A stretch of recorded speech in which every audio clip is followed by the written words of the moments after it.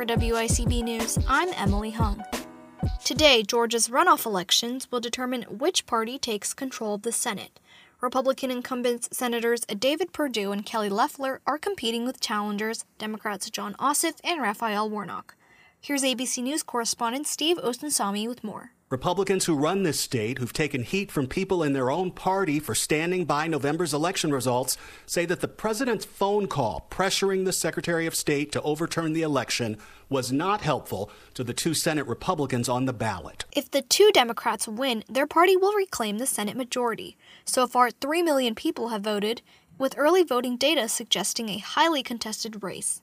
Although results will not be out today, counties have already been scanning and processing ballots for quicker results. 44 staff members who work in the emergency department at Kaiser Permanente Medical Center in San Jose, California, have tested positive for COVID-19 and one has died. The hospital says an inflatable air-powered costume worn by a hospital worker on Christmas Day could be the cause behind this outbreak. Air-powered costumes typically use an internal fan to fill the suit with air.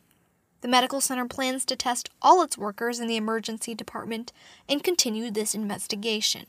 The hospital is located in Santa Clara County, where there have been more than 74,000 positive cases and nearly 750 deaths. Now traveling overseas, England is under a new national lockdown through the middle of next month in an attempt to curb the spread of the more contagious strain of COVID-19.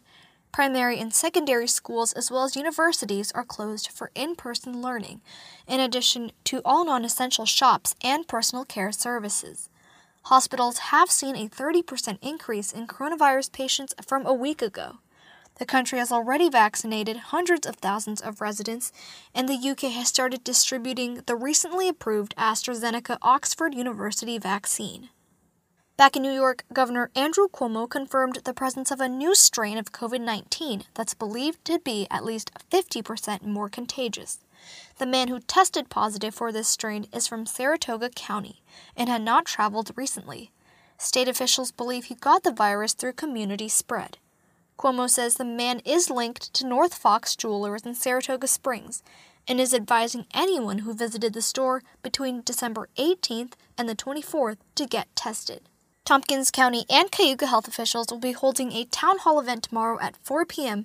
regarding the vaccination distribution. The town hall is meant to clear up as much confusion as possible that has been created at the state and federal levels. The session will include the county's health director, Frank Krupa, and Cayuga Health System CEO, Dr. Martin Stallone. This event can be streamed on the YouTube channel Tompkins County NY. Construction crews are blocking traffic on Plain Street today until about 3:30 p.m. to restore water and sewer services to residents. The work is taking place at the 300 block of North Plain Street. A 16th Tompkins County resident has died from COVID-19. The individual was not connected to a nursing home. So far, all but 2 of the COVID-19 deaths have been nursing home residents. There are currently 252 positive cases of COVID-19 in Tompkins County. And nationally, the U.S. has over 21 million confirmed cases, with over 360,000 confirmed deaths. For WICB News, I'm Emily Hung.